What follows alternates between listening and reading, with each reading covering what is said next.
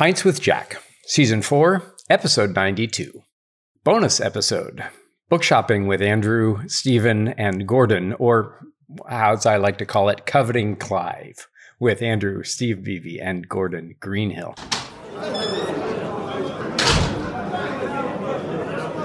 Well, welcome everybody. Pints with Jack is your weekly C.S. Lewis podcast, where David, Matt, and I break down and discuss the works of C.S. Lewis. This year, we've gone through every letter of Screwtape, we've discussed The Silver Chair, and we're having great fun wrapping up the season with some bonus episodes. And today, I want to talk about a deep passion of mine shopping for C.S. Lewis books. And so I brought in two of the people I know who do better at that than even I do. So if you listen to the entire episode, at the end, I'm going to explain what you have to do to win my services. I'm offering a free book concierge service where I'll help you track down a collectible C.S. Lewis book for a few of our listeners or supporters. So happy to be joined today on this episode by two of my good friends, Dr. Stephen Beebe and Gordon Greenhill.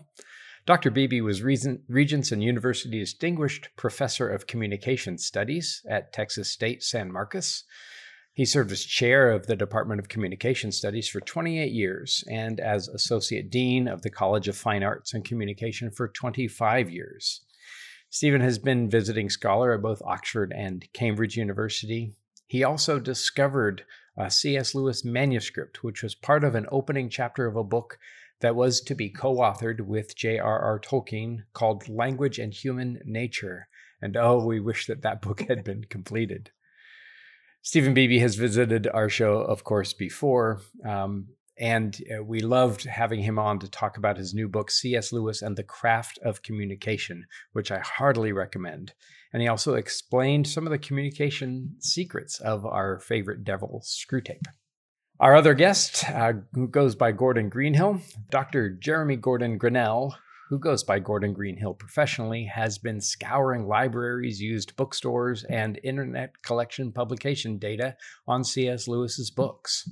While an exhaustive history of his editions is probably impossible, this catalog contains the most extensive collection online in hopes that fellow Lewis devotees will be able to review and expand its offerings from their own collections. It's kind of like how the OED gets compiled, yep. Isn't it? So, and Stephen and I think, if I can speak for you, friend, have found that an invaluable resource of different editions. So, Stephen and Gordon, welcome to Pints with Jack. Pleasure to be here. Thanks for having us. Yeah. Excellent. Well, we're going to do our standard episode segments and then dig into today's subject. We're going to start with a quote of the week. And when it comes to Lewis and books, he said, I find when one has read a book that there's nothing so nice as discussing it with somebody else who's read it, even though it tends to produce rather fierce arguments. And so in light of that, I have two quotes of the week, one for each of our guests. So Steve, if you'd be willing to go ahead. I quite agree with what you say about buying books and love all the planning and scheming beforehand. And if they come by post, finding the neat little parcel waiting for you on the hall table and rushing upstairs to open it in the privacy of your own room. It is lovely in books in the way you can turn from one sort of beauty to another and never get tired. Ah, fantastic. I think that's a letter to Arthur during his Bookham days.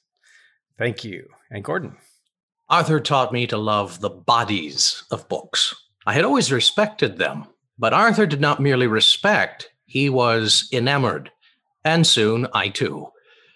The setup of the page, the feel and smell of the paper, the differing sounds that different papers make as you turn the leaves became sensuous delights.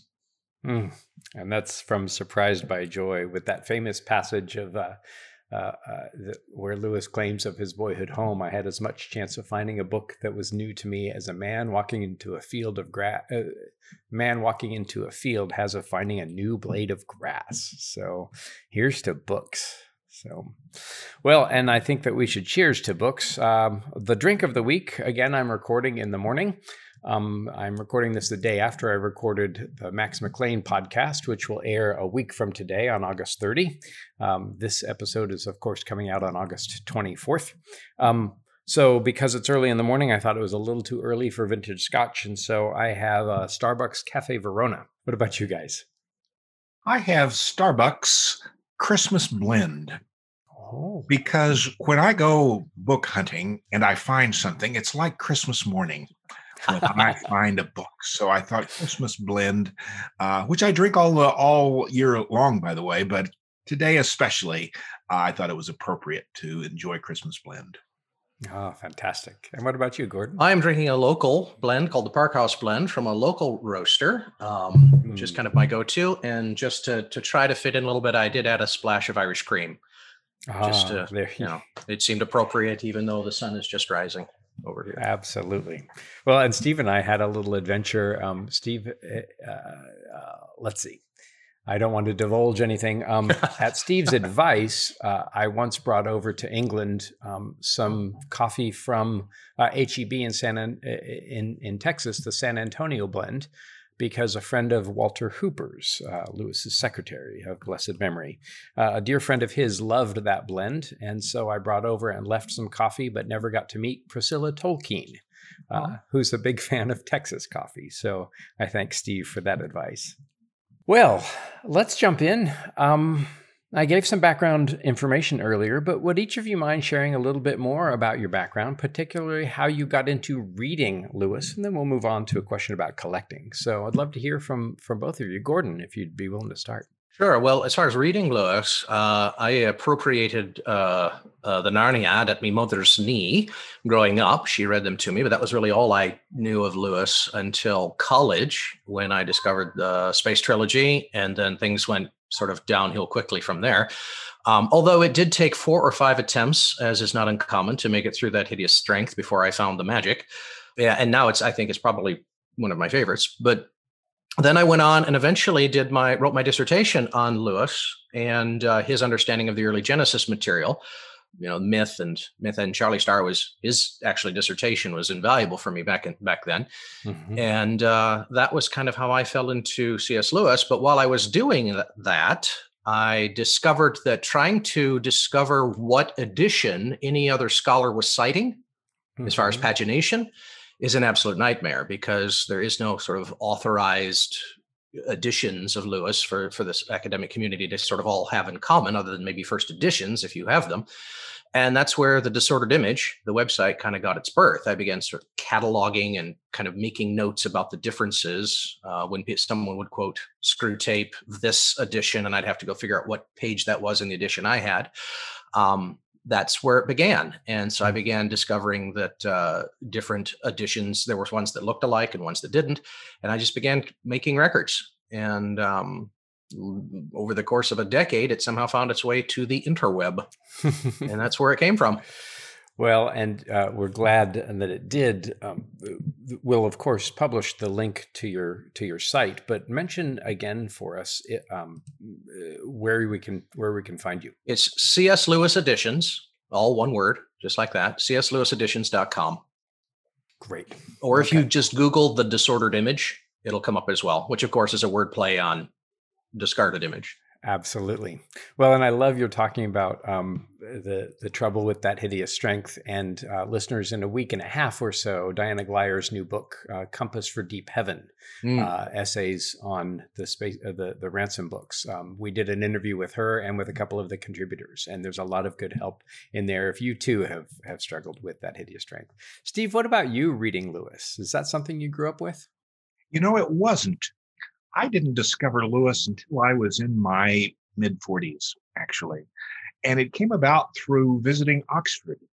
Sort of serendipitously on a bus trip, we stopped in Oxford, and I discovered in that 1-hour visit that I loved Oxford, and I needed to find a way to come back. And I did. I developed a proposal for a sabbatical and spent a term in Oxford. And while there, I said, I think, I've heard of Lewis, certainly one of the most quoted individuals in sermons and presentations. I thought, I think Lewis lived here. I should know something about it. And a new biography by A.N. Wilson that many people comment about, but for me, it was my introduction to Lewis. And I read the book, and I was just fascinated by C.S. Lewis, the person. Mm-hmm. And so it was even a year or so later, I realized, well, let me start reading some of Lewis. And that's really how I got hooked. My family and I are in the crowd scene in the movie Shadowlands. Oh. And I remember coming back to the States and watching the movie when it came out. And there were references to The Lion, the Witch, and the Wardrobe. But I didn't get those references because I hadn't yet read The Lion, the Witch, and the Wardrobe. So I did. And that, the rest, as they say, is history.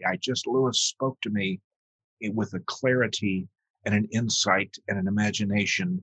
And in my own research as a communication professor, I was interested in what Lewis said about communication because I found he had a lot to say about that. So my own twist on Lewis was to explore, how did he do that? Why are we having this conversation yet today about this person? What did he know about how to connect with people and how to change people's lives with just symbols, with just words? So that was my study. And my book, C.S. Lewis and the Craft of Communication, shares my travels with C.S. Lewis along those lines. Well, and I can attest, it's a marvelous book. I've been talking with you about it since its progress, and we'll, of course, have a link to that. And you elucidate 5 keys that made Lewis a great communicator, but I've found those keys to be really adaptable to lots of different places. So I'm grateful for those. So before we talk about book shopping, we're talking about shopping for Lewis books, collecting Lewis books, something that we all do devotedly. How did you get into collecting different editions? Gordon's given us a little bit of his. I'd love to hear from yours, about yours, Steve. Well, after started reading Lewis, and we would spend weeks and sometimes months in Oxford because we just loved it. I remember going, and if you've been to Oxford, you've probably been to the Oxfam bookshop, not far from the Eagle and Child. And they sometimes would feature special books.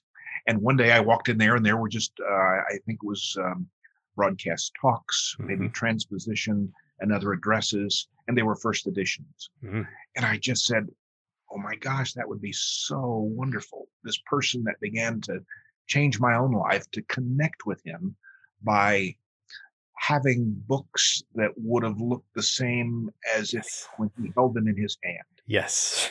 We're all nodding. We're doing this on Zoom, and we're all nodding vigorously. The birth of these, my first books were the little paperback pamphlets that I bought of Lewis in the Oxfam bookshop in Oxford.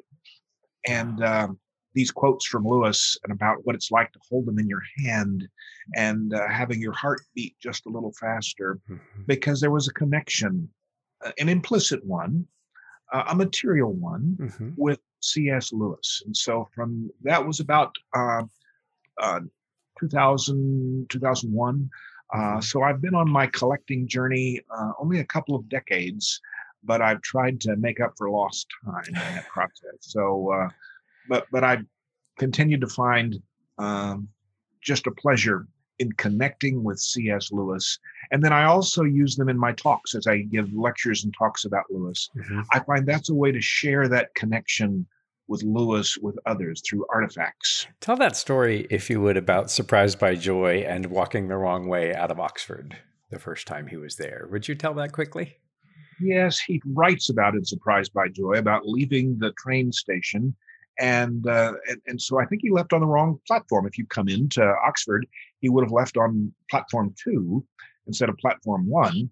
And so he would have turned around and started walking. But then he realized that he was seeing what he called mean shops and small community, not the spires of Oxford. And then that's when he said he turned around, and there before him were the spires of Oxford, nothing ever quite so beautiful. And he describes how that was an allegory for his life, how realizing he was going the wrong way, turning around, and then seeing the beauty. I think that's a wonderful transpositional metaphor, really, of Lewis, how he, in that example, captures an emotion, a sensation about Oxford. And I could identify with that because I had a similar experience. It sounds almost like the gray town, right? The shabby little town of our expectations. My reading of Lewis began, I may have mentioned here before, as a boy. Had an aunt who sent me copies of the Chronicles, and we're not in a believing family at all, but I was enchanted by all things Narnia. And then when I became a Christian in high school and reread the Chronicles, I was very proud of myself to have discovered elements of Christianity in the Chronicles of Narnia. I know that will surprise many, so we can pause for a moment. My wife, of course, has written a best-selling book about that.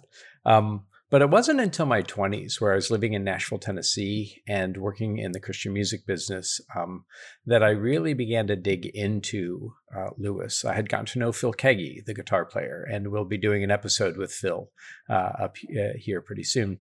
I was at a time where my faith was really beginning to flag, and Phil lent me Letters to an American Lady. And I think quickly I moved on to Surprised by Joy, and that really kind of absolutely solidified my faith and at least the intellectual engagement in it. And it was also through Lewis that I got to know folks in the band Over the Rhine from Cincinnati, Ohio. Their first album was called Till We Have Faces. And on their second album, there's a song called Jaxie about Joy Davidman coming back as a ghost to visit C.S. Lewis. And so I got to know them, did some work with them. My first edition, an American first edition of Till We Have Faces, was a gift from Over the Rhine. And then I also hung out with a band called Chagall Guevara, and Wade Janes was the bass player in that band, featuring Steve Taylor, for those of you old enough to know. And Wade gave me one of those red screw tape letters with the drawing on the back. And I think that was actually my first collectible Lewis, and I was off and running. It was hard with Over the Rhine because they were all Lewis collectors. So we'd travel and we'd go into bookshops and we'd all head for the same sections. And so the competition was fierce. Well, talking about bookstores, I want to talk about resources. So we want this episode to be helpful for those who are thinking about, adding to their Lewis collection or intrigued with that. What are some of, and I have a few listed here, but what are some of the book or print resources that you have found really helpful in developing your collections? I had the great privilege to become a friend with Ed Brown as I was beginning my collection. And I really didn't know much about the value or worth of books, but I found a website that Webb had or that Ed had, and had the privilege of visiting with him in his home a couple of times, and found just his generosity. And even though Ed has passed away, he's left us a great legacy in his book, The Pursuit of C.S. Lewis, in which he describes his own journey. Much like this podcast, if he were here, he would join in and talk about his experiences. So that's one I highly recommend. And it too, like Gordon's website, it includes covers of first editions, but it provides some great insight and advice. So that's one I'd recommend.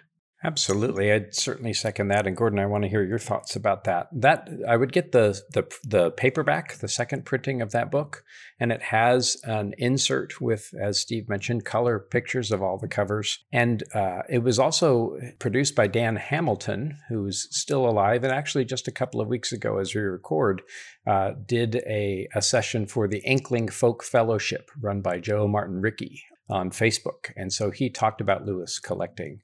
So, Gordon, what about you on print resources? Well, obviously, Hooper's Companion was invaluable for me, building the website and then also collecting as well, simply because it provides so much of the early data. Now, of course, it's dated now.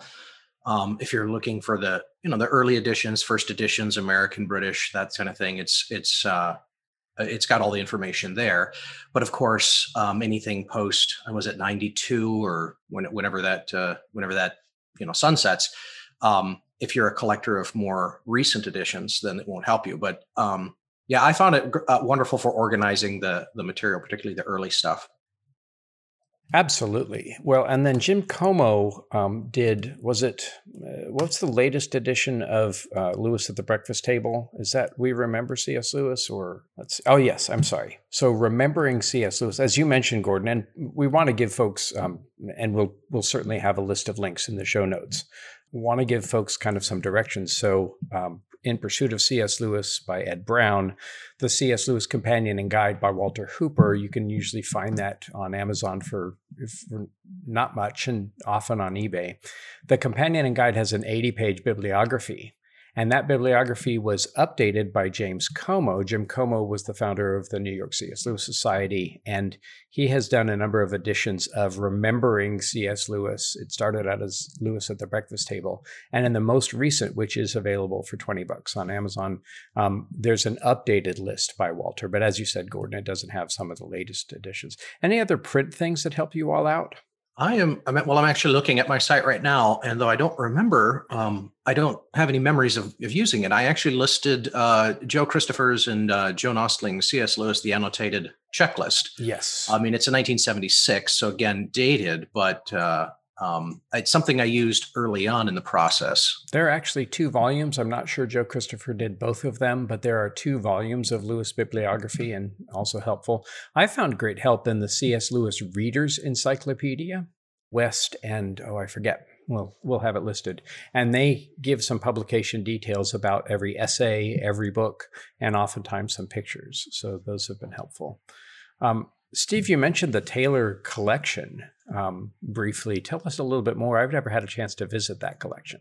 Ed gave his books to Taylor University, so it's the result of his collection, his first edition. And I've not been there either, but I know from my visits with Ed that I think he had I think he was a completist, as they say in the book trade, people who want to find every first edition that someone published, but some wonderful letters as well as ephemera from and about C.S. Lewis. But I know it's an excellent, excellent collection. There's also, I think it's the Lanier collection in Houston that has a collection of Lewis that's worth noting. And then it was Walter Hooper who donated some of his letters to and from Lewis. Is that North Carolina? Yes. He not only letters, but also a lot of Lewis's scholarly books are at UNC Chapel Hill. And you can search that catalog. They note which are annotated. And I had plans to visit there until the pandemic broke out. And so UNC has a collection. And then the Western manuscripts at the Bodleian, Steve? Yes, the Bodleian Library, if you can journey to Oxford, it is just a wonderful treasure trove. One of my favorite things to do in the world is to sit in the reading room and just surround myself with Lewis manuscripts to look at his writing. There are letters, there are manuscripts, there are fair copies of manuscripts. So in terms of manuscripts, it's probably, I know that the Wade Center that we haven't yet talked about, but I'm sure we will, they have an exchange agreement. In fact, I remember one time Walter handed me a packet. He knew I was leaving Oxford to head to Chicago. And he said, Steve, would you take this copy? It was some notes of Lewis's lectures. He said, would you deliver this photocopy to the Wade Center? So I had a chance to do that from Walter to the Wade Center. So I know they have that agreement, but the Bodleian Library reading room and the librarians are so helpful there. It's just one of my favorite places to be in the world. Fantastic. Gordon, have you been to the Wade Center? Actually, yes. The Wade was, and Laura Schmidt specifically, the chief archivist Here, there. here. Yes, right. To Laura, everyone. Yeah, absolutely. Yeah. Cheers. That was really the genesis of the website because I needed to build a skeleton for it, and I didn't even know what I didn't know about the editions. And they had a sufficient sampling that I could go in and compare. And they actually gave me they actually let me sit in the basement in the Holy of Holies with my scanner, my little page scanner, scanning copyright pages so I could actually reproduce all the material on the website when I got home. And so, I was there probably 15, 20 times for just working through building the skeletal structure for the website for the Wade. So they were, I have not been able to get to Taylor either. It was on my schedule to do when COVID hit. And I imagine they're going to be able to fill some holes for me as well on the website. Certainly. I got a photocopy from there of Joy Davidman's copy of Mere Christianity, Oh, which wow. shakes up some things in the timeline of their meeting. And that's about all I'll say. I haven't been to Taylor either. I have great hopes to be invited by them to come and speak at some point. They do the C.S. Lewis and Friends Symposium every 2 years, I believe. And so I hope to get an invite from them and would love to go. And yes, I second the Wade Center. There's such a treasure trove, not only of Lewis, but also Tolkien, George MacDonald, Charles Williams, Owen Barfield, Dorothy Sayers, and G.K. Chesterton. But they have 2,500 volumes of Lewis's own library there at the Wade. And yes, foreign translations, just about everything you can imagine. So often when I find something that I think is rare, I'll shoot a note to the marvelous archivist, Laura Schmidt, and say, hey, do you have this? And often as not, they certainly do. And I also, as we speak, today's late July, just got some emails this week from Charlie Starr, who is at the Wade this week. And they are back open and receiving scholars on a limited basis. So the Wade is open, and you can find out more by contacting them. I was reading this past week that Clyde Kilby, who founded the Wade Center, started it with 15 letters of his own and a few books that he had. So to those C.S. Lewis collectors listening to this, you never know when your collection may become important and may develop into something that others want to read and touch and see. But it started quite modestly and has now become the premier research center in the world for C.S. Lewis and others. Absolutely. Well, and this, a lot of times when I talk about Lewis at conferences, people apologize for not knowing as much Lewis. And I say we are all amateurs in that marvelous French sense of the word, that we love this person and what he has done for us. So these kind of acts of material devotion are acts of love for somebody who has influenced our lives. And I think that's and so collecting is a way of expressing that and sometimes can actually help the community. I was given by a former student of Lewis's a copy of a book from Lewis's own library, by an early English Text Society book of the works of the poet Hakluyt, who was a friend of Chaucer's. And Lewis's former student, a few years before he passed, sent me this book, and it was signed by Lewis with all kinds of notes and an annotated, an index in the back.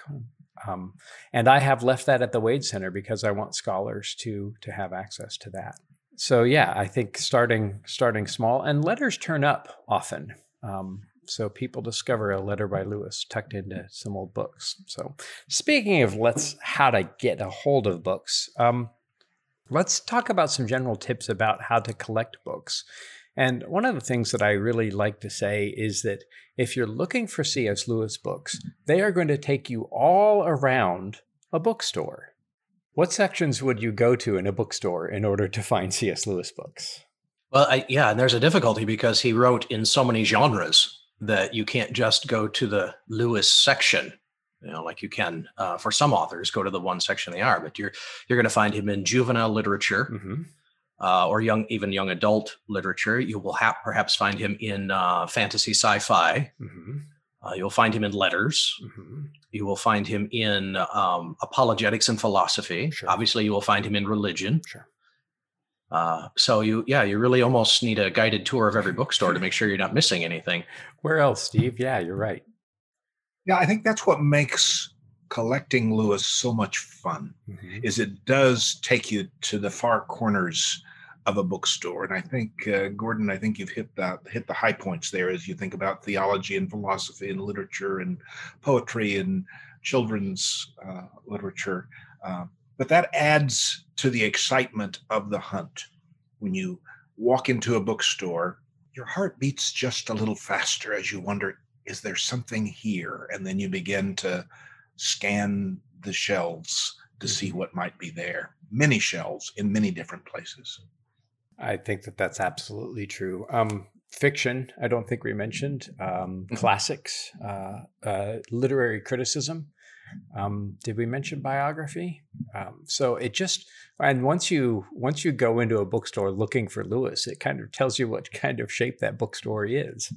I think a number of years ago, I'm not sure if they have been updated, but there used to be these guides they were called the Book Lovers Guides, and they were split up, I think, in 7 different regions of the United States. The Book Lovers Guide to, the Pacific Northwest. And they would list every bookstore in every town and tell you whether or not they were worth going to. Now, this was back in the 90s, early 2000s, and I'm not sure if they're still going, but those were certainly helpful. So what else has helped you? Oh, what are some of your favorite bookstores where you have found some great things? I love Blackwell's Rare Books in Oxford. And there are several bookstores in Cambridge that I've had some wonderful experiences. And 20 years ago, there were a number of rare and used bookstores in Oxford. And that's really where I got my start, was just simply going to bookstores in Oxford looking for Lewis British first editions. That's what I've continued to focus on. I have some American firsts, but it's British firsts that I found in Oxford bookstores. Blackwell's is one that's still there today. That is a good source to continue to peruse. Yeah, Blackwell's has got some marvelous things. I love it, though. Oftentimes you'll find Lewis and Tolkien books under the section local interest there in Oxford. So what about in the States? Are there any bookstores that you have found and loved? One of my favorites is Powell's in Portland, which is a city block, and they have a strong online presence. I don't know if any of you all have been to Moe's bookstore in Berkeley, but it's also, I think, 4 levels, and they're still open. And then on our way home from Florida, we were planning on stopping by the Book Mine in Jacksonville, Florida, which is another huge rambling bookshop with hundreds and thousands of books. So other favorites, other places that you've had some success? Well, my favorite, it's actually on the other end of the spectrum. My favorite is almost the small, unheard of little mom and pop store stuck in the back corner of a shopping mall or something to that effect, because they are, and this is, I don't know how this will come off when I say it out loud, but they often don't know the value of what they have. Yes. Because they're just opening boxes of things that are just there. And I've often found some really nice little treats, usually nothing, extremely extravagant, but you can find some really unexpected things, for a few dollars, because for them, they're just unloading paperbacks left and right, and they don't really care what the value is or who the author is. So for me, no bookstore when you're collecting is too small. Yeah, no, I think that's true. And that's part of why I have on my list here too, thrift stores. Sometimes you can grab something that's nice. I've found a number of nice things collecting Lewis and also Chaim Potok and other authors at Half Price Books. And sometimes they have in their collectible sections, they'll have nice things, but sometimes just out on the shelves. When you talk about little mom and pop bookshops, I keep hoping to find Clive Hamilton in a little bookshop for $2.50. That's right. Yes. Of course, Lewis's pseudonym for some of his early work. And yeah, when they don't know what they have, that's a great thing. What about online? What are some of the resources that you have found there? I use ABE Books is a good source. Plus, if there's something I want, I just put the book into the search engine and say first edition and see what comes up. Sometimes what you find are books that are no longer there, that particular sort of catch-all. You find books that have been for sale rather than are for sale. And while I enjoy that, and while I enjoy having that, there's nothing quite like the non-virtual experience of finding the book yourself. Yes. The internet does make it easy to acquire what we want. I still love the hunt and love the thrill of stumbling across the book and touching it and smelling it and putting it in my hand. But I do use online searches as well. And my experience, and it's a caution, I suppose, with many online sellers, particularly ABE, which I use a lot as well, is that a lot of times larger bookstores are just dumping their entire stock, into those search engines, and they're not really careful about the details. So if you're looking for a first edition or something that's very specific, you may find it as such. But if you're looking, as I do, often for like a little slushy paperback version, there's really no guarantee that what they're representing in the cover photo or anything like that is actually the thing you're going to get. I can't tell you how many copies of Till We Have Faces paperbacks that I have picked up, hoping to put my hands on the black and white Mariner cover, only to have it be the colored Harcourt. And I'll contact them and say, "This is, you said the Mariner. It's just a default. We filled in the gaps and dumped it all in there, and it's just an algorithm." And so when you're shopping online, if you're going to dump money into it, a lot of money, you want to be extremely careful about that you're actually getting what you're looking for. If it's a $3 paperback that you're filling out a hole in your collection, maybe it's not a big deal. But the difference of actually holding it in your hand and knowing what you're getting in a bookstore versus shopping online can be a bit perilous. There's a caveat emptor involved. Absolutely. Well, and that's where the craft of communication helps, because I found that emailing and asking for specific pictures is helpful. A lot of the online places on eBay and elsewhere, World of Books, things like that, thrift books, they don't have the capacity to show you exactly what there is. Famously, I've been trying to track down, I think I have every single published edition of Till We Have Faces, but there's one where the image is of a statue, a white statue looking away at a vine-covered wall with brick on it. And I've seen that edition listed dozens and dozens of times, but I don't think that it exists. And in talking to a bookseller friend who used to work for HarperCollins, he said that was a projected cover, but perhaps not ever published. So I haven't been able to find that. You talk about, Steve, putting your hands on it. I had this marvelous experience at Captain's Corner in Asheville, North Carolina, which is no longer there. And I was on the road with Phil Keggy. We had done a festival in Asheville. David Wilcox played that weekend. And we were circling to find a parking spot for lunch. And I saw a bookshop and I said, "Hey, can I jump out real quick?" And I dashed in and came away with 3 hardback first edition, I think some first printings of the Cosmic Trilogy, an American first edition of The Last Battle for $50 in a dust jacket. And there was another first of Last Battle, which I later put Jerry Root onto, and he bought it, and then I probably gave it away. But the one I left behind was a $75 first edition of Essays Presented to Charles Williams, which now is worth, I don't know, 5 or 6 times that. So we'll talk a little bit more about the ones that got away. Also online, Stan Shelley.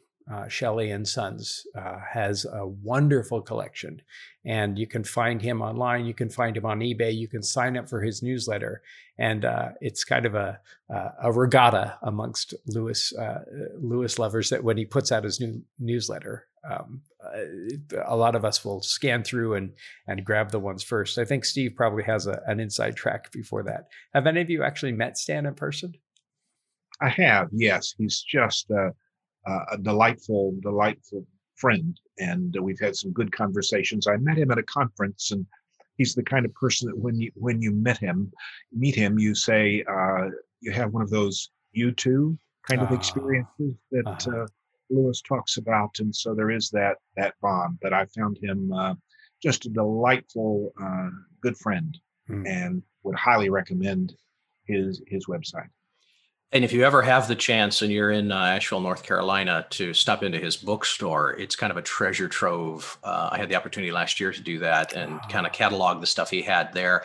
And it's like wandering through I don't know how, it feels like a kind of a church attic, filled with boxes and boxes and boxes. And he collects more than Lewis.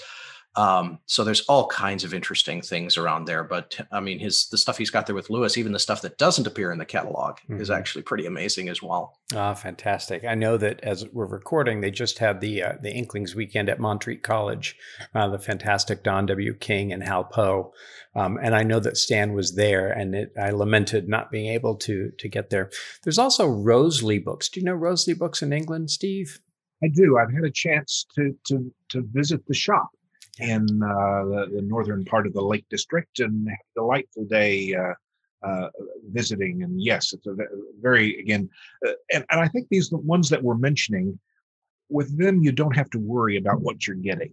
That they know, they understand what they have and the value of what they have, and they love books too, and they love putting books in the hands of people who also love books. So both Stan and Rosalie and even Blackwell's and some of the ones that we've mentioned understand the love and passion we have for these artifacts and how they connect us with the author. One of my great treats from Ian at Rosalie Books, I was staying for a few days in 2017 at the Kilns after a conference and bought Transposition's first edition from Ian for £7, marvelously affordable, and had him mail it to me at the Kilns. And so I have never opened the envelope. So I have a Lewis first edition addressed to me at the Kilns from Ian, thanks to him. I also, this is not a plug for my site, but this is kind of where this has come from. And we've listed my site here on Pints with Jack before. I currently collect Lewis books. In fact, I'm sitting right next to several first editions of the Screwtape Letters. And I may not even list this until Christmas, but I have a set of first edition later printings of the British Narnias that I may list around Christmas time. And so I do some selling on my eBay site and have been given permission from a lot of the social media groups to post there. And I also do I serve as a concierge. So if somebody's going to buy some high-end books, I'm happy to do a little Zoom tour of what's in my collection. So occasionally do that. I'm getting ready to list a bunch of those. And certainly will do so in the fall and around Christmas. What do we look for in a first edition? Quality. Okay. And the dust jacket, or as they say in the UK, the dust wrapper, is a significant portion of the value of a book. And then you look for foxing or spots, or is it in good condition? So. But the dust wrapper or dust jacket is I think key. But sometimes if you just want to own a book, if you're beginning to collect, buying a first edition without the dust wrapper, if you're not particularly interested in resale and you just want it for the emotional connection, that's a good way to begin, to find something that's more reasonable but still has the words and has the content that has moved you, and so you want to touch those words. I think that you're absolutely right. And sometimes the prices of those with dust jackets are exponentially higher as without. And so I think that's beautifully put. Book club editions, sometimes books will be listed as book club editions, and oftentimes those are a little bit lower quality. So it's worth paying attention to that.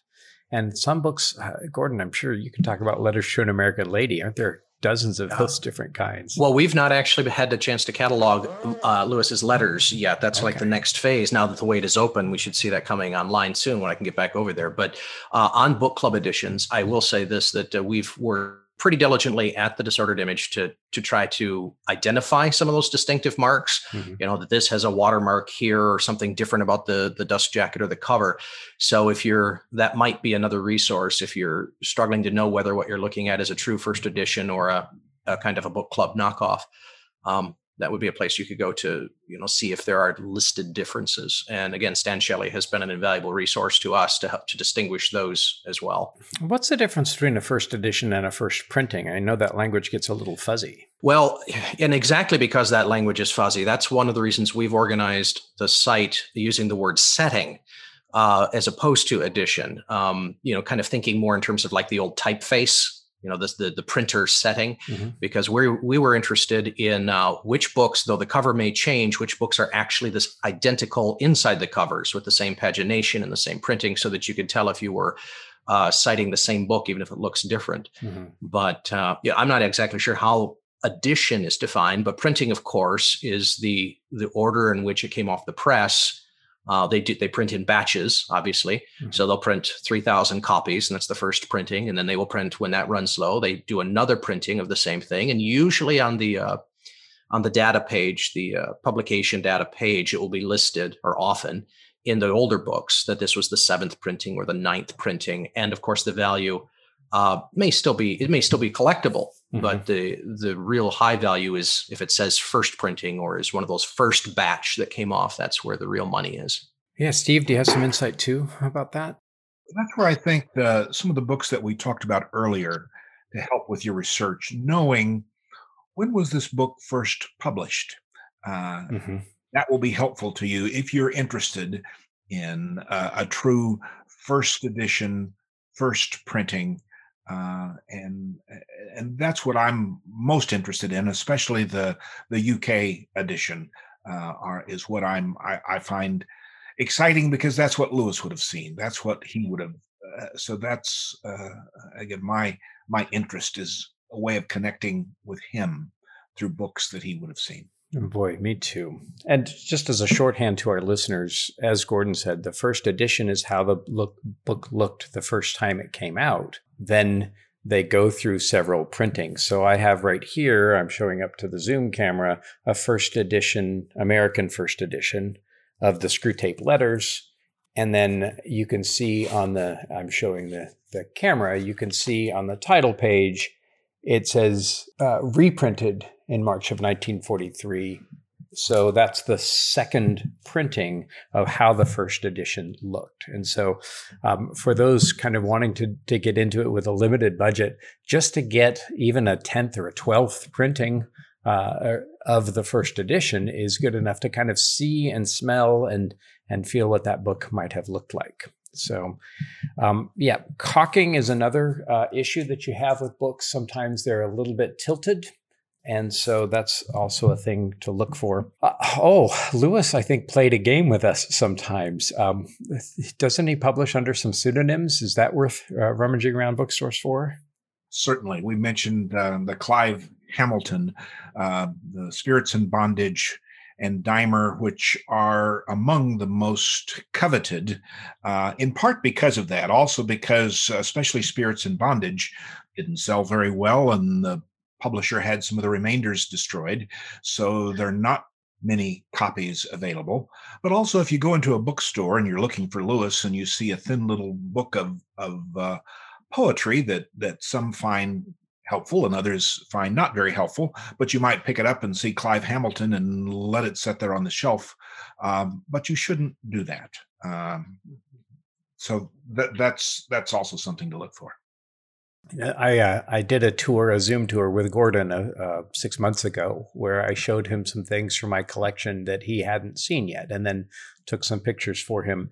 One of my favorite kind of sets is all of the different first editions of A Grief Observed, because Lewis published it in the UK and the US under N.W. Clerk, which means not Wilk. Clerk, NW means not Wilk means I know not whom, and Lewis would often publish poems and other things under that pseudonym. And a clerk is a scholar. If you remember your Chaucer, there was a clerk of Oxenford. I think at the urging of T.S. Eliot, Lewis allowed them to change the name to his name so more people could be benefited by that book. But there's a British and American first of A Grief Observed under N.W. Clerk. Then there are British and American firsts under C.S. Lewis.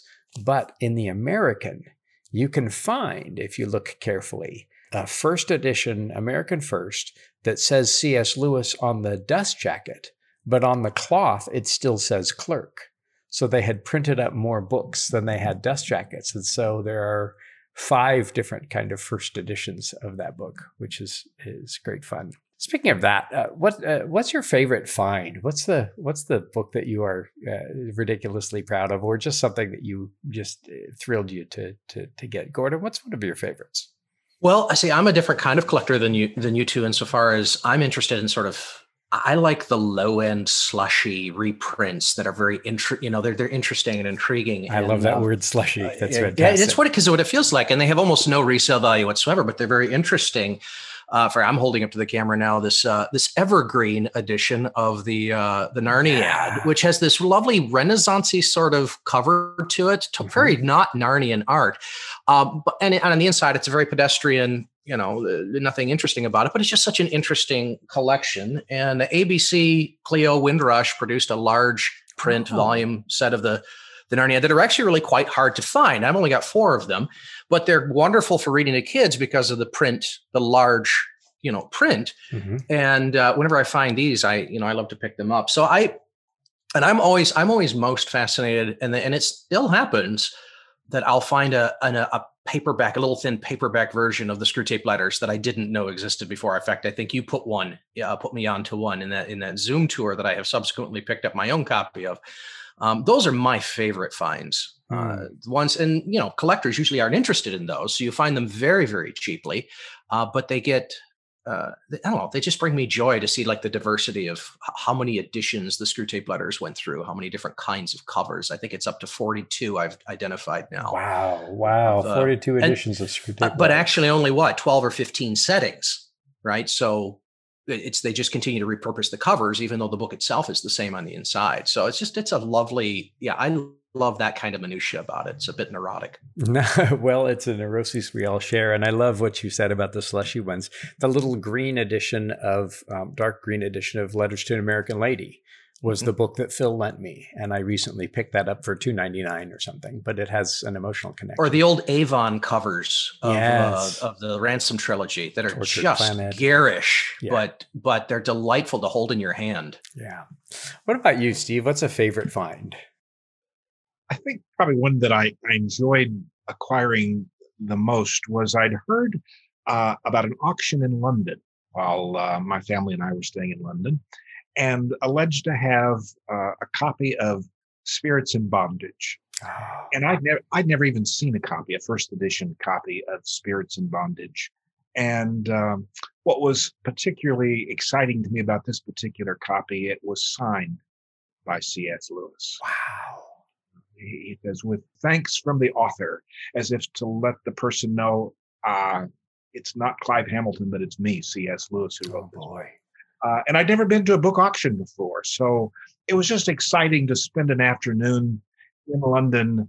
And there was just this one Lewis book. There were lots of posters and some other odd things in the sale, but we waited. And finally the book came up. And again, talking about heart beating and excitement. And there were a couple of bidders in the room, a couple of those online. But I was able to acquire it at I think a reasonable price. But that's probably just the active involvement of interacting with the book, and it's some of the most valuable books that I have. I do keep in a safety deposit box because I figure that eventually I will turn those over to a collection, another place. That I don't really own them right now. I'm just the steward of those books. And so I'm hoping to turn my entire collection someplace. I have it as long as I'm still using them and in my talks and presentations. I'm still enjoying them very, very much. But that particular book, a signed copy of Spirits in Bondage, is a favorite, especially given the situation in which I acquired it. That was great. Absolutely. As I think about it, some of my very favorite books are ones that have been given to me. I came and spoke for you at Texas State once, and I can remember the day precisely. And afterwards, you presented me with my British first edition of Till We Have Faces. And that was an incredible treat. Phil Keggy, with whom I traveled, every time I go visit him, I bring him a first edition Lewis of this or that to thank him for his legacy in my life. And he, at one point, pulled a book off his shelf that I had coveted for many years and signed it to me. And it's a British first of The Great Divorce, but it was also signed by Lewis, my only signed copy. And that was a treasure. I think recently, my favorite find, I had heard because of Gordon's site about the paperback of Till We Have Faces, but I just found one. And was able to bid on that on eBay. And then I just got a first edition of the Oxford History of English Literature. I don't know, Steve, if you know this. Have you seen this? Here's the Griffin. I have not. Okay. It's a little periodical or something called The Griffin. It's published by the Reader's Subscription, Inc., and it's from March of 1956. And there's an article called Stimulating Scholarship, and it's a several-page review by W.H. Auden of the Oxford History of English Literature. Oh. We know that Auden was a friend of Lewis's and a student of Tolkien's. And then there's even, at the back of a little advert, a little quote by Auden. So I may have to scan that in or and send it to you. So sometimes flipping through pages, you can find some things. What about one that got away? I already mentioned my letters to the essays presented to Charles Williams for $75 that has escaped me. What about one that got away? Well, like as I said, being a lower end collector, my sorrows are probably not as great as those kind of working in the high end of the spectrum. But I do recall it was actually really before I was collecting Lewis. And I was at a library that was just getting rid of a bunch of books. And there was a hard copy of this book I didn't hardly recognize it, called Rehabilitations. It was really it was a hardback. Yeah. And I was like, oh, that's interesting. And, a buck. And I put it back and walked out of the library because this was before I didn't even know what it was. And yeah. Oh, well. Wow. How about you, Steve? One that got away? There have been a couple of auctions of Lewis letters, and I'm also, in addition to books, I'm interested in, especially I find myself interested in things that will be of value to researchers or scholars, and some of his unpublished letters. And there are a couple of those that I've wanted that have gotten away. And again, my motivation is not to acquire them just for myself, but eventually so that they can be like you, Andrew, to share them with a place where others can see them. At the moment, I'm enjoying them and I'm using them, and they're helpful to me in my own writing and research. It's helpful as I do my own writing to be able to pluck off the shelf a first edition, to know a page number from a first edition and to compare that. So I'm still using my books, but there have been a couple of letters that I wished I could have acquired that I didn't. But I there are still lots of things available. So it's not like, oh my gosh, that's I hope and pray someone else will find that and put it to good use. Yeah. No, marvelous. And it is a market that the prices, I think, have gone up fairly precipitously in the past couple of years, 3 or 4 years, but it's still a place where you can get in and get some good ones. Gosh, yeah, you've heard about my ones that got away. I think that if our Lord went to create a mansion for us, in that mansion in our Father's house are many, many mansions, and I go to prepare a place for you. I think that in my mansion there is a library, and on the shelves of that library are the ones that got away. I think the books, sometimes I'll, not be able to afford it, and then I'll go back and think, oh man, I can make this work, and by the time I go, they're gone. But I think that maybe that will be part of that would certainly be heaven to me, to walk into a library like that. We talked a little bit about the importance of a nice edition for collecting, but and you touched on this, Steve. Do you read your rarest editions? Do you read the different editions? Yeah, I do. I like to read them. Again, part of my interest in having them is to collect them, and again, for research purposes, I hope they're useful. And a first edition in and of itself, of the plain old vanilla first edition, first printing, for research purposes, those are available. But especially those that may have, again, we talk about things that I particularly enjoy, any book that Lewis owned that have his comments. But yes, I do read them and I do use them. Probably my favorite comment, there's a book that used to belong to Lewis about Neoplatonism. And in one place, he'd underlined it and just simply put in the margin with an exclamation point, fiddle-dee-dee.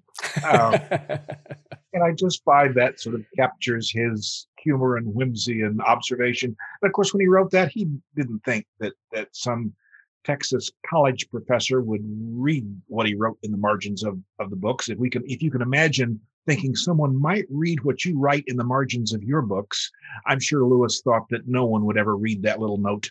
But it was something he wrote to himself. And again, it's part of the joy of connecting with the author through the book.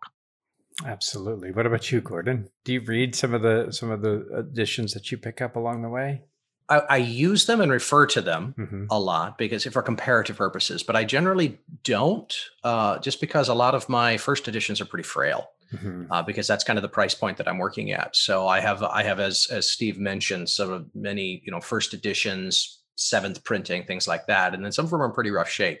So if I'm going to actually sit down and read, I will usually pull, the HarperCollins version. Sure. Just because I can't afford to have them fall apart on me. I wonder if you've had this experience. I have 3 levels of Lewis books. I've got my collectibles. I've got my reader's copies. And I look for space in the margins and a nice roomy copy, back end pages so I can make my own index. But then I also get giveaway Lewis books. So ones that I know that I don't want to pull off my own shelf. And then as you all saw, and saw you grin, do you ever smell your first editions? Yeah. Oh, yeah.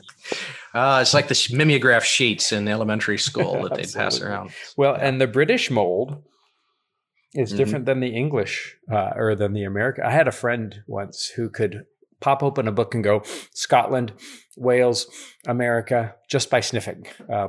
So I thought that was a unique thing. And that was part of how Kristen and I courted, is huffing books at the bookstores.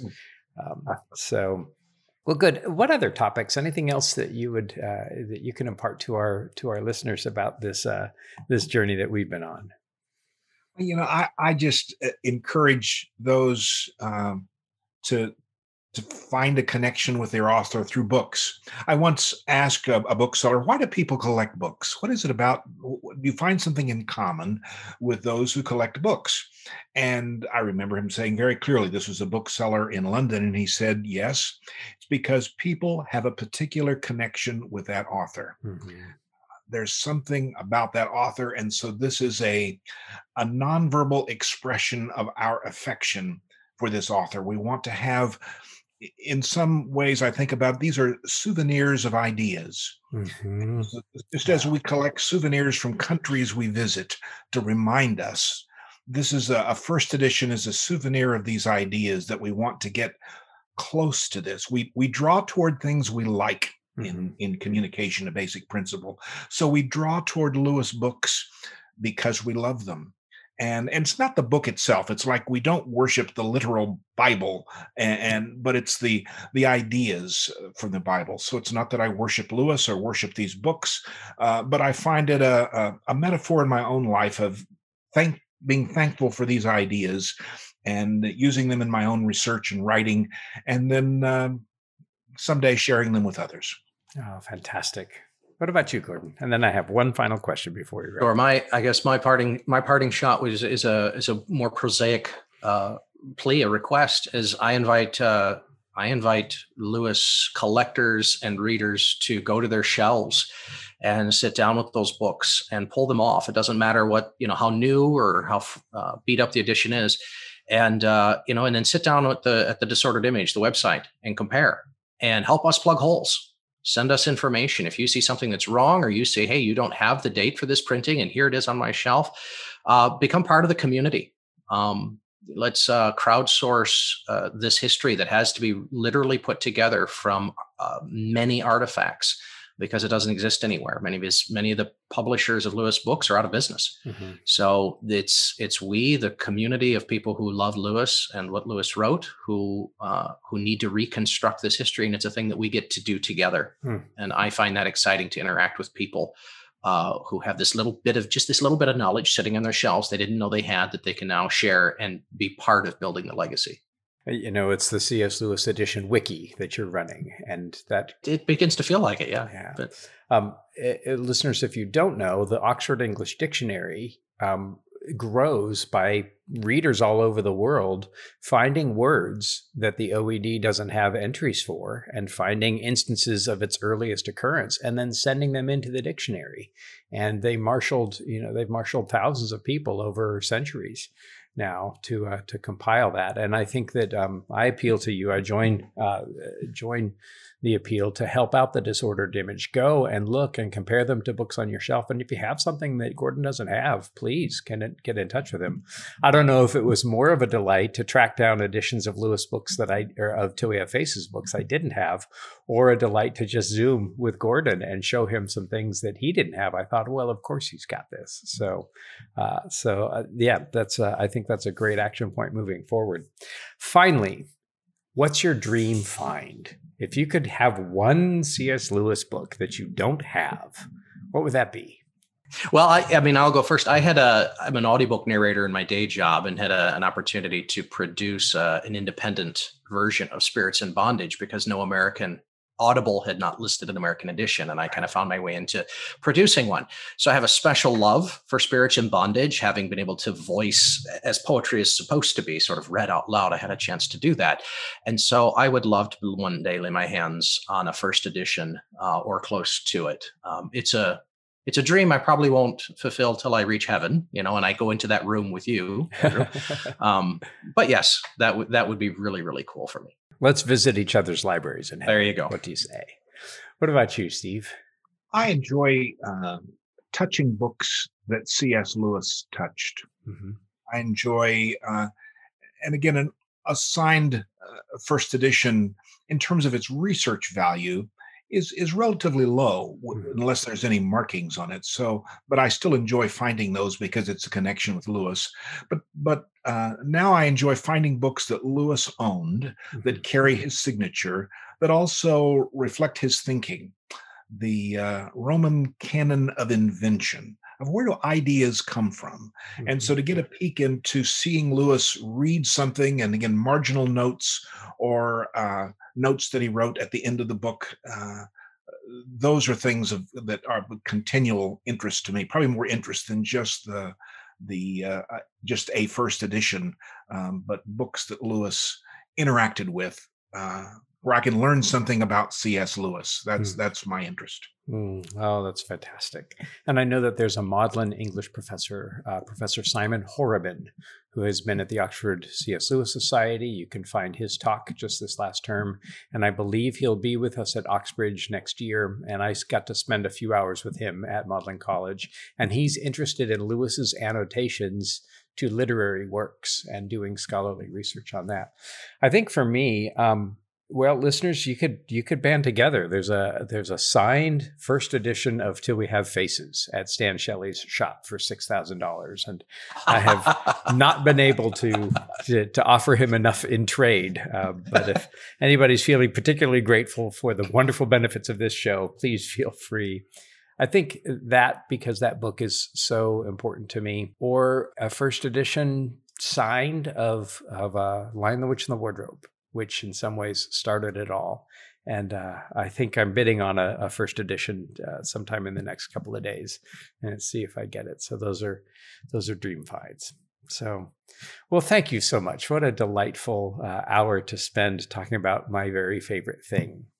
Thanks for coming on the show. And where can listeners go to find out more about you? And of course, we'll put in links that we've already mentioned, but tell us one more time. I have a website, stephenabebe.com, that has information about my book, C.S. Lewis and the Craft of Communication.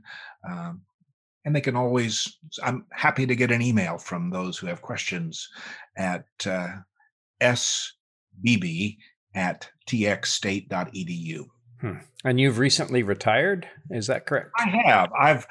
I've finally figured out that I've semi-retired. I still find that I'm writing and researching and chasing after ideas, but I've retired from full-time teaching at Texas State. But I continue to work with words and enjoy that process. Fantastic. And Gordon, remind us your website again.